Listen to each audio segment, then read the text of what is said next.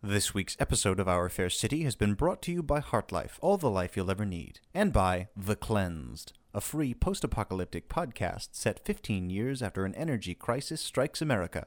Over 30 actors star in this production, recorded entirely on location in Maine, featuring an original score and cinema-style sound effects. Listen now at thecleansed.com. That's TheCleansed.com. Tonight's broadcast is brought to you by the company you depend upon for all of your greatest needs, HeartLife. These stories are true dramatizations from Our Fair City's glorious history. So listen and remember, HeartLife, all the life you'll ever need. Fall.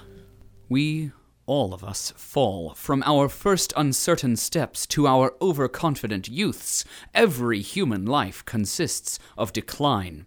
Without fail, no matter how careful we are along the way, each life comes to one final diminution. Not even the corporation, with all of its power, can alter this universal truth. Just as certainly, time brings all things to ruin. Now the Stormhawk and the Binnacle have fallen. Will this be merely another stumble on our path toward the future, or could it represent a much more terminal descent? Tonight, we pay brief calls upon several good policies of Our Fair City as they weave the pattern of an ordinary day in HeartLife. Safe within the warrens of the city, Vice President Davenport must have a discussion with his daughter about her boy troubles. How much more human, how much more mundane could one hope to be?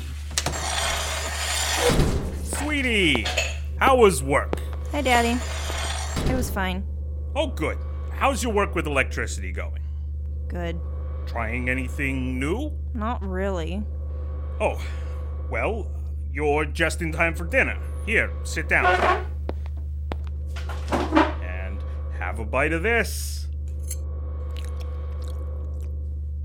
What's wrong? Nothing. It's great. I could make some tweaks to the algae-protein ratio. No, really. The proteins taste wonderful. Don't change a thing. I won't. Enough has changed lately. You found a boy. He was a bit of a dink. He was a dink. He was. And now he's gone. That's a lot to go through. How do you know? I was your age once. Some things change, but others never do. Family is one of them. Except in cases of familial disunion as mandated by HeartLife for reasons of efficiency, happiness regulation, or other factors at the sole discretion of HeartLife. Your first words. I was so proud.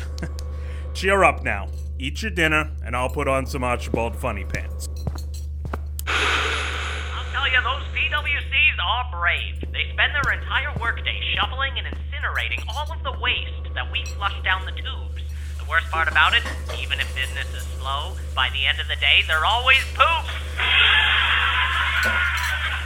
Interesting fact I learned down there. Power's out. Oh, great. Now my dinner's gonna get cold while I have to go fire somebody. It's tough to be the boss. We journey now to the laboratory of Dr. Emily Caligari. Once a thing to behold, it now stands in ruins, rifled and pilfered. The necessary articles of science have gone missing and, reduced to thievery to obtain the necessary scientific implements, the good doctor is baiting a hasty retreat with an armload of brains. Here she is! She's headed for the lift! Damn! Come on. Yes! Welcome to MedLift Gamma.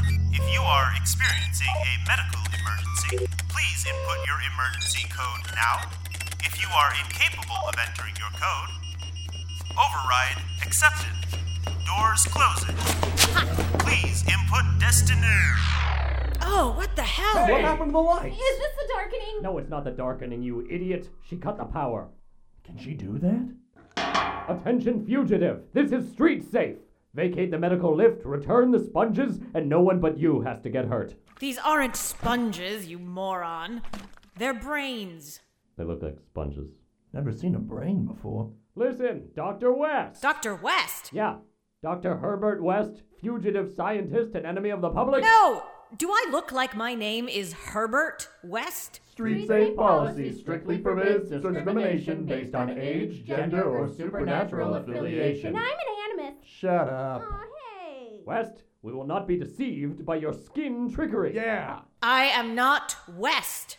You're wearing a lab coat, running from Street Safe officers, and stealing company brains. Who else in Hartford would do that? Dr. Emily Caligari. Calgary? Caligari. Seriously?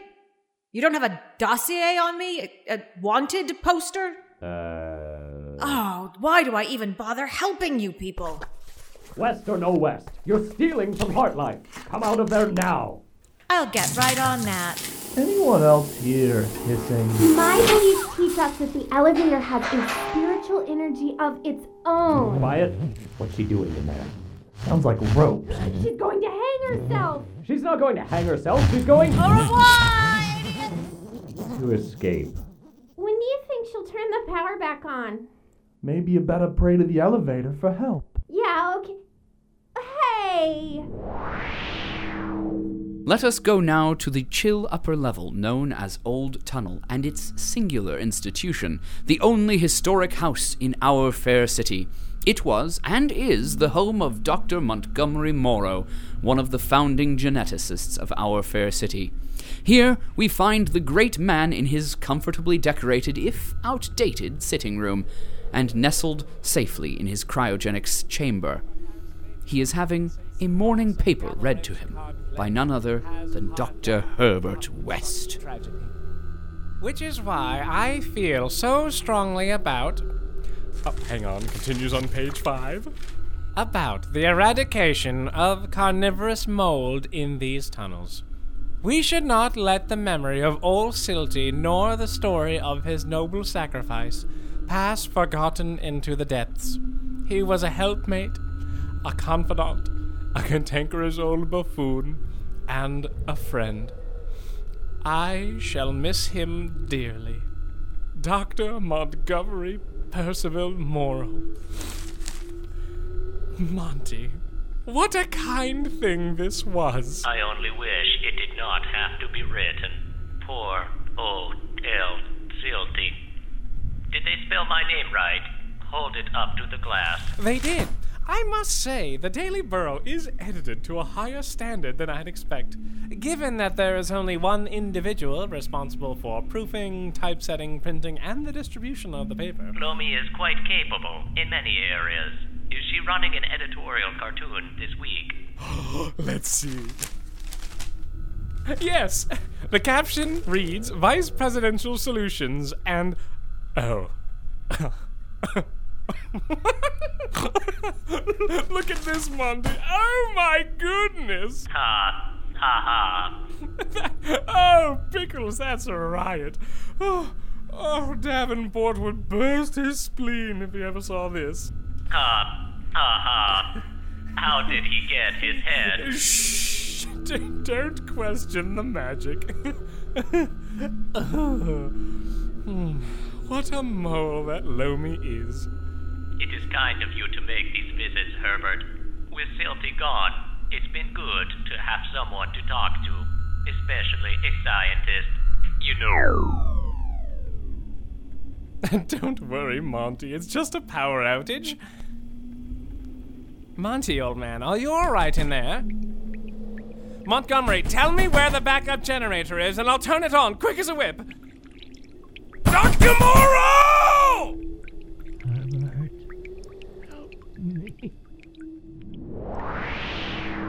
Now, dear Policy, we venture deep beneath the frozen crags that surround our valley, where a train ratchets and screeches its way towards the tower. The Galapagos, a behemoth of a locomotive, carries its cargo of lightning riggers towards warmth, food, and a skein of rotgut at Al's. The city is yet far away. How fortunate. They seem to have brought some rotgut of their own. Oh, it's good to be a rigger when the skies are dank and gray, but a darkened cloud will put a shroud on any sunny day. A curious wind might roll right in and pluck you well away. Then the wolves will wear your bones as hats, or so the legends say. Hey! Mind shrooms. Those dog-forsaken mind shrooms. Oh man, Ulrich, what are you talking about? What the bloody ink-gab is a mind It's shroom? a twisted, wattled, hideous little fungus that grows on the underside of privies. It's a death omen. Another death omen, like when the Riggs barometer got stuck on 666 millibars. A death omen. Or when the captain's lucky earring fell into a gutter pipe. Death omen. Or when Orson dropped his toothbrush in the toilet. Death omen. No, wait, that was just disgusting. Oh man, you're too superstitious by a league. Ignore him, boys.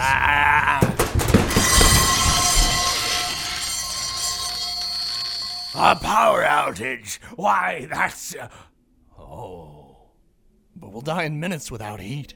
Now don't panic. As long as the power comes back on soon, the Galapagos shouldn't get no colder than a late ration. Of course, more than a few minutes and... I told you I dreamt of mind shrooms. Go on and rub it in. One more song, friends.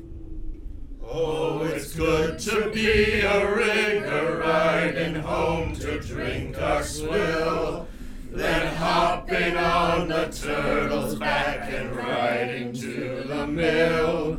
The glorious sound of homeward bound is better than this chill of plummeting to a grisly death, though it's sure as snowy.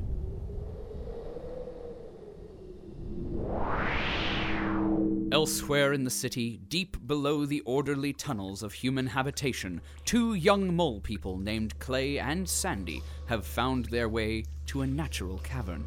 The air is warm and damp, and the walls hold a glittering sheen in the work lamps.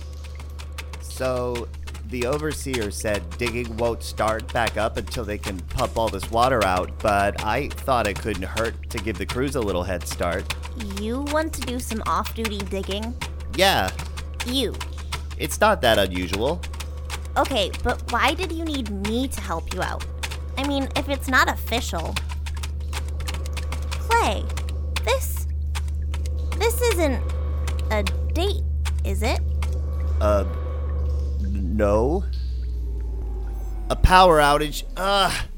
Can this get any worse? What now? It's not that time traveler, is it? It's... Oh, wow.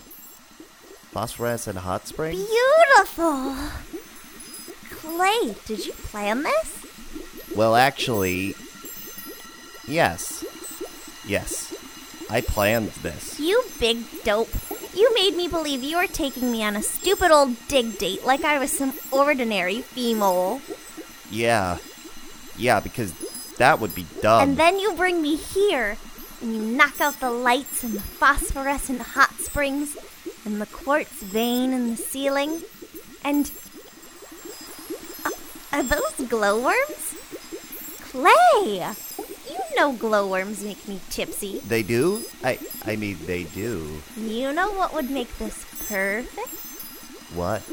If the entrance tunnel to the cave collapsed right now, while we were in here, alone.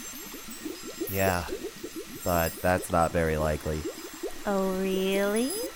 Well, this cave's being excavated by actuarial decree, so they put Durium supports in. These Durium supports? Whoops! Clumsy me.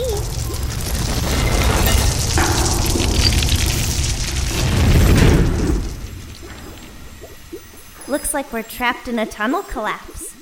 Could be days before they get to us. Guess there is nothing we can do but wait.